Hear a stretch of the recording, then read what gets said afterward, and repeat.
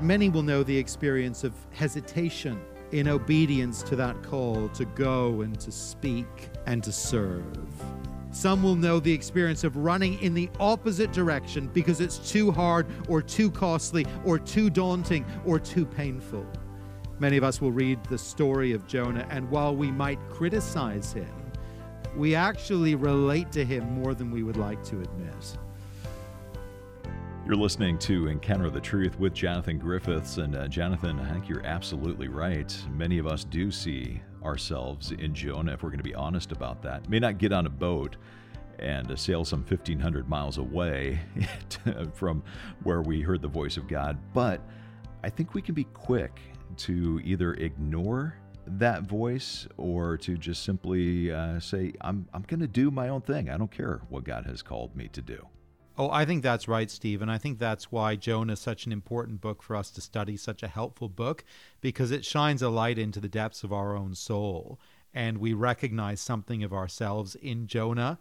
And the truth is that God has issued his call to each of us in his word, the Bible. He's issued a call, first and foremost, to repent and believe the gospel, to trust in Jesus and follow Jesus.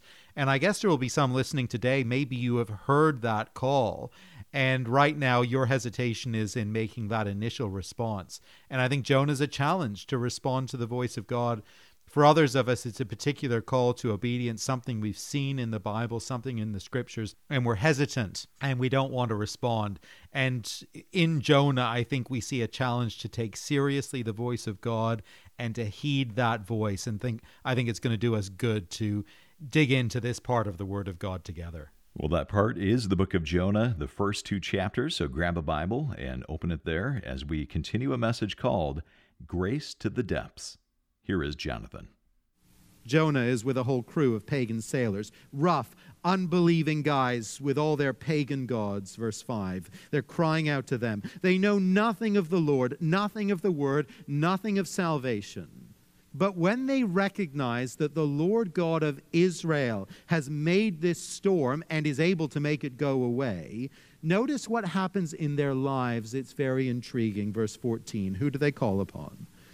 Then they cried to the Lord, the covenant God of Israel, O Lord, please do not let us die for taking this man's life.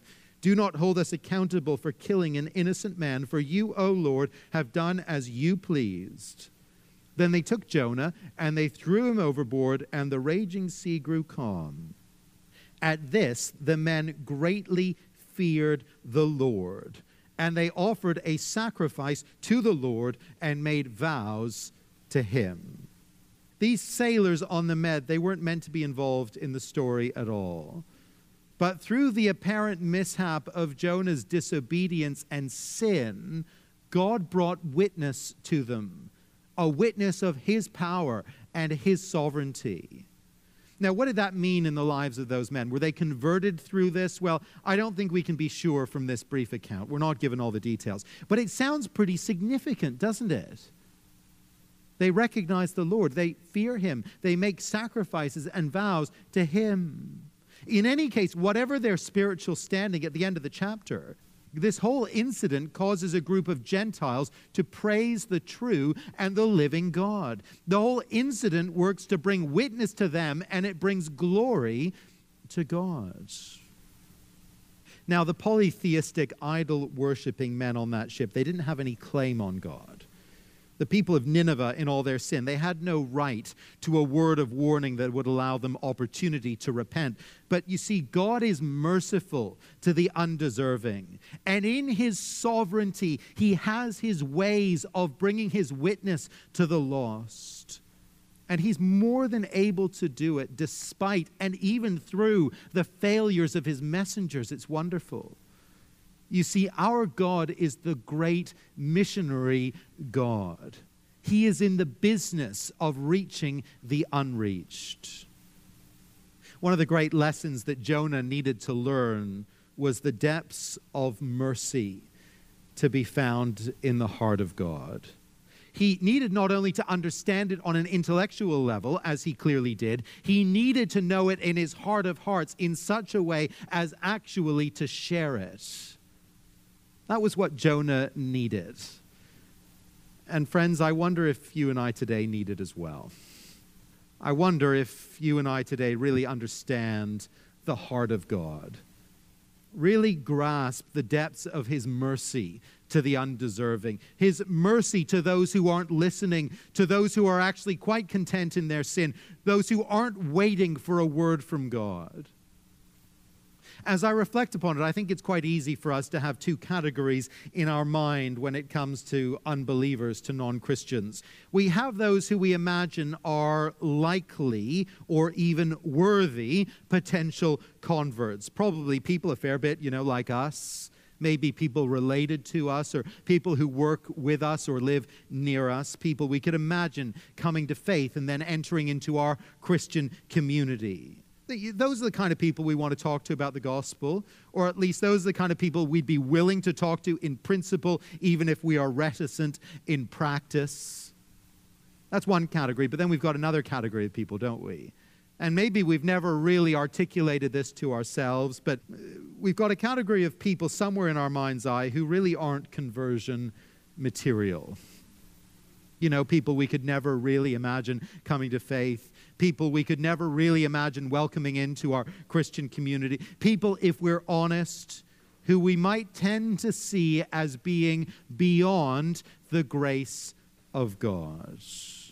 And into that category, we might put terrorists or violent criminals. We might put aggressive atheists, hardened secularists in our culture, real enemies of the gospel.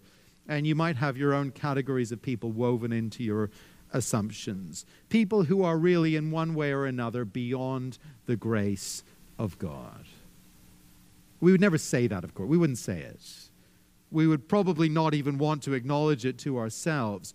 But the story of Jonah, it highlights something in the heart of the believer, doesn't it? A shocking assumption that God's grace is only for some, is the territory and the property of only a few, and that true pagans, hardened sinners, they don't merit, they don't deserve the grace of God. But you see, the story reminds us, and it proves to us, as it proves to Jonah, that God's mercy is deeper than we can ever fathom. And his sovereignty in reaching the distant lost, the unlikely lost, it is bigger and it is wider than we could ever imagine. You may know that the story of Jonah is picked up in a very brief, but I think very significant way in the New Testament. In Matthew 12, Jesus is engaging with the Pharisees and teachers of the law. They want a miraculous sign from him. And in response, Jesus says this to them, Matthew 12, verse 39, "A wicked and adulterous generation asks for a miraculous sign, but none will be given it except the sign of Jonah. For as Jonah was 3 days and 3 nights in the belly of a huge fish, so the Son of Man will be 3 days and 3 nights in the heart of the earth. The men of Nineveh will stand up at the judgment with this generation and condemn it, for they repented at the preaching of Jonah. And now one greater than Jonah is here." In the story of Jonah, God worked sovereignly and perseveringly to get his prophet to the lost people of Nineveh. And on his way, he got his prophet to the lost people on that boat. God made it happen. But Jonah's journey is just a faint foreshadowing of the greater journey of the greater prophet. The journey that happened against greater odds and at much greater cost. To what lengths will God go to reach a lost people, to bring his mercy and to bring his grace to those who do not deserve it and who are not seeking it? Well, God will go to the cross. In the person of his Son, he will come, he will live, he will go down to the grave, he will rise again. He will bear in himself the cost of human rebellion. He will pay the penalty for sin. He will do all that is needed to save even the most distant and the most unlikely soul. See, those are the lengths to which God will go. And so, friends, where do you and I need to learn afresh the heart of God? Where does our sense of merciful concern for the lost need to stretch? And where does it need to grow? Where does it need to grow in light of the mission of Jonah, in light of the mission of the one who came, greater than Jonah, to seek and to save the lost? There may be some here today, I don't know, and you feel that you're beyond the grace of God. Maybe you feel you've done too much, or you've gone too far ever to be reached by the forgiving, redeeming kindness of God. Well, if that's you, and there may be some here who feel just like that today, if that's you, see and learn from God's heart for these sailors, from God's heart for Nineveh. See that in Christ he reaches out to you. He calls you from rebellion, and he offers you grace today. Grace that you don't deserve, grace that you could never earn, but grace through the one who came even to die for you, that you might be rescued. Here in this wonderful, in this surprising story, we see that the sovereign God is merciful to the undeserving lost. And next, we see that the sovereign God is merciful to his undeserving servant as well. When we were living in London, there was a spate of burglaries in our neighborhood. It was kind of petty crime and nothing much more. But it got a bit of media attention.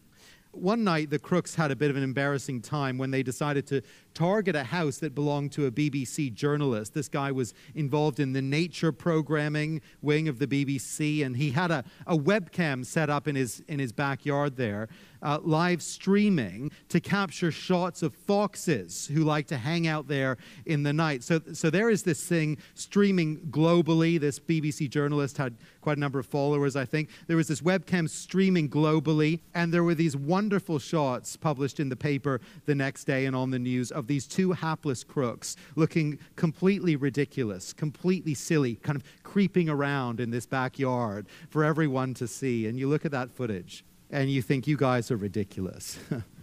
I mean, it makes you cringe to see them embarrassing themselves like that. It was quite funny, but well, watching Jonah in action here, it strikes me it can feel a little bit like that. I mean, he couldn't look more ridiculous if he tried. Just notice again what he's up to. Verse 3, he runs away from the Lord. He gets on a boat. We're told to flee from the Lord, like that's going to work. He thinks that if he gets on a boat, hunkers down below deck and sleeps this whole thing off, he might manage to evade the Lord's call on his life. The Lord might not notice, or the Lord might forget or something. When that clearly doesn't work, he eventually accepts the obvious. He's going to go for a swim, and this probably isn't going to end well for him. You see, we look on in bemused wonderment, really, at his folly, incredulous at his behavior. Now, it's easy to see the absurdity of his ways, and I think the book is written in such a way that we're meant to see the absurdity of his ways. But as we reflect on Jonah's folly just a little more deeply, I think many of us will see at least something of our own heart reflected here. If we're believers, we know the Lord's call on our lives. In the most general sense, we know his basic call to follow him, to serve him, to pursue godliness. And some here will know the experience of running in the opposite direction, at least for a time. Refusing to hear God's voice in his word. Refusing to go the way you know he calls you to go because he's made it so clear in the scriptures. Maybe you are here physically this morning, but in truth, in your heart of hearts, you are actively on the run from God right now. I suspect there will be a number. Beyond that general call to walk with him and to pursue godliness and so on, we know as well his missionary call, don't we? Not to go to Nineveh specifically and proclaim God's word to that city, but the call of Jesus in Matthew 28, which we know so well, the call for each of us to go and make disciples of all nations, baptizing them in the name of the Father and the Son and the Holy Spirit, and teaching them to obey everything that I have commanded you. And within that missionary call, which is for all of us, each one of us will sense that the Lord has put particular opportunities before us and on our heart. Opportunities for particular kinds of ministry, or opportunities to bring the gospel to particular people within our sphere of influence. And many will know the experience of hesitation in obedience to that call to go and to speak and to serve. Some will know the experience of running in the opposite direction, perhaps for a good long time, because it's too hard or too costly or too daunting or too painful. Many of us will read the story of Jonah, and while we might criticize him, we actually relate to him more than we would like to admit. And for us reluctant servants, for us sometimes disobedient servants, the story of Jonah shows us God's incredible grace and his incredible mercy to people like us. You're listening to Encounter the Truth with Jonathan Griffiths and a message called Grace to the Depths, where we've been taking a look at a sovereign and merciful God. And we're going to continue this message coming up in just a few moments. But I want to let you know, if you ever miss a broadcast, or maybe you join us late or can't stay to the end of a program, you can always listen online. Just come to our website. It is encounterthetruth.org, and you can listen to each and every program there. And whether you listen online or through the radio, it's made possible because of your generosity. And for your gift this month, there's a special book that Jonathan's picked out that we'd like to send you as our way of saying thanks. It's called Checkbook of the Bank of Faith. We'll tell you a little bit more about that later in the broadcast. But if you want to find out more right now, head to the website. It's encounterthetruth.org. All right, back to the message. Here is Jonathan. The very fact that God caused the story to be recorded for us in his word, that's a gracious thing right there. Gracious because it acts as a warning to us for those times when we might think of doing a runner from the Lord. You see, for Jonah, that experience, it did not go well. It's quite interesting, actually, the way in which the story is told very decisively as an account of going down, of descent, of reaching rock bottom. In verse 3, we read that Jonah ran away from the Lord. He went down to Joppa.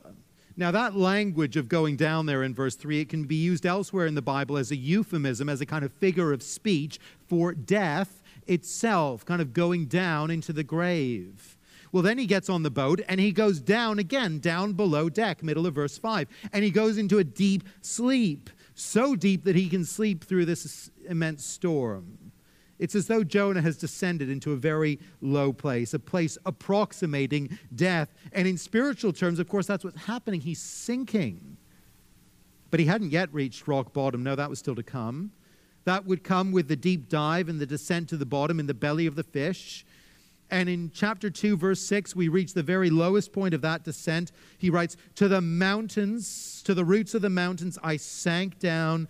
The earth beneath barred me in forever." Down, down, down, down, down he went. What are we being shown? What are we being told?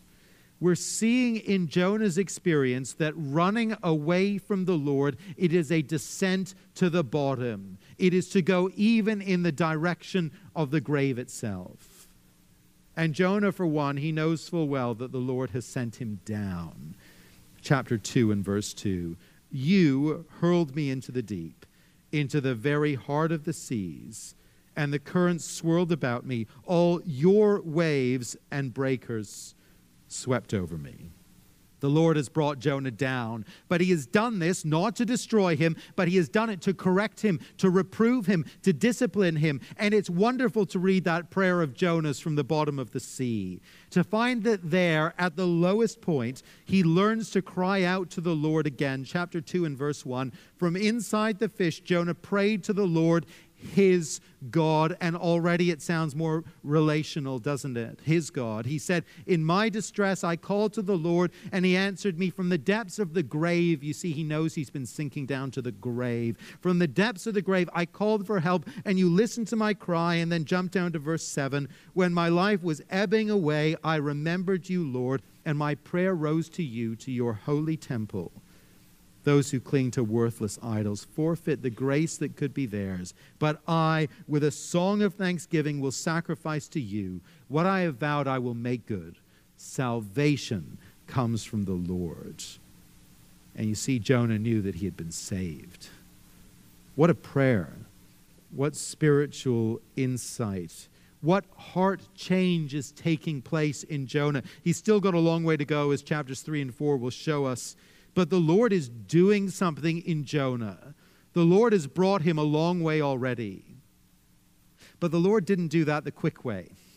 And he didn't do it the easy way. He allowed Jonah to run for a little bit. He allowed him to get onto that boat. And he brought him to a hard and a painful and a dangerous situation out on the sea. He worked his sovereign power to bring Jonah just about as low as he could go. But Jonah had to reach rock bottom before he learned once again to cry out to the Lord. You see, this story, it's not just a story of the mercy of God to Nineveh, to undeserving pagans. No, it is a story of God's mercy to Jonah, to a reluctant, sinful, disobedient servant who was totally undeserving of the grace of God. I think there is some level upon which all of us can relate to the story of Jonah. All of us can relate to his sinful folly. We've all gone the other way from the way God calls us, in big ways, in small ways. As servants of God, we've all done it. And some will be doing it even today. And what the story of Jonah teaches us is simply this: when God brings us low, when he sees fit to humble us and even chastise us in our sin and rebellion, and he can do that. When he does that, he is acting in mercy that we might see our folly, that we might turn to him and cry out to him once more. No doubt there are some here today, and you've been on the run. You've been rejecting the call of God on your life in some way, that call to holiness, the call to play your part in the Great Commission, the call to serve him in some particular way and in some particular context. And you know, actually, if you're being honest about it, you know that the Lord's hand has been heavy upon you as you've wandered and as you've run. And for some, the simple application, the simple takeaway this morning is this: have the sense to do what Jonah ultimately did. Call upon the Lord. Turn your heart back to the Lord and allow him once again to raise you up. It's so simple the way in which the chapter ends, but it's wonderful too. And the Lord commanded the fish, and it vomited Jonah onto dry land. The Lord wasn't done with Jonah's life. It wasn't over, even though he must have felt that it should have been at points. And the Lord doesn't give up on his people and his servants. Even in our waywardness, even in our reluctance and sin, he mercifully and sovereignly pursues us, that he might restore us, that he might use us once again. How merciful is God? How big is his heart? How wide is his reach to the lost and to the wayward? The sovereign God is more merciful and gracious than you and I could ever dream or we could fully know. His mercy, it reaches the most wayward of his servants, and it reaches the most unreachable of the lost. What a way to wrap up today's broadcast. It's called Grace to the Depths, and it's the first message in the series. Today, taking a look at Jonah chapter 1 and 2, and how this story of Jonah teaches us that God is both sovereign and merciful. Well, we're able to bring you Jonathan's teaching because of your generosity. So if you've been listening, I want to ask you to consider giving a gift today. And as you do, we want to say thank you by sending you a devotional book. These are writings that C.H. Spurgeon wrote years ago. Back in the 19th century, he was one of the most influential pastors of that time, a great Victorian preacher. And this collection of his readings will really encourage you to enter in to the full provision that your relationship with Jesus entitles you to. Again, we'd love to send you a copy of this book, Checkbook of the Bank of Faith, for your gift of any amount this month. You can give online by coming to our website, encounterthetruth.org, or when you call us at 833-99-TRUTH. That's 833-998-7884. Or again, our website is encounterthetruth.org. Well, thanks for listening. For Jonathan and for our producer, Mark Bretta, I'm Steve Hiller. I hope you'll tune in next time.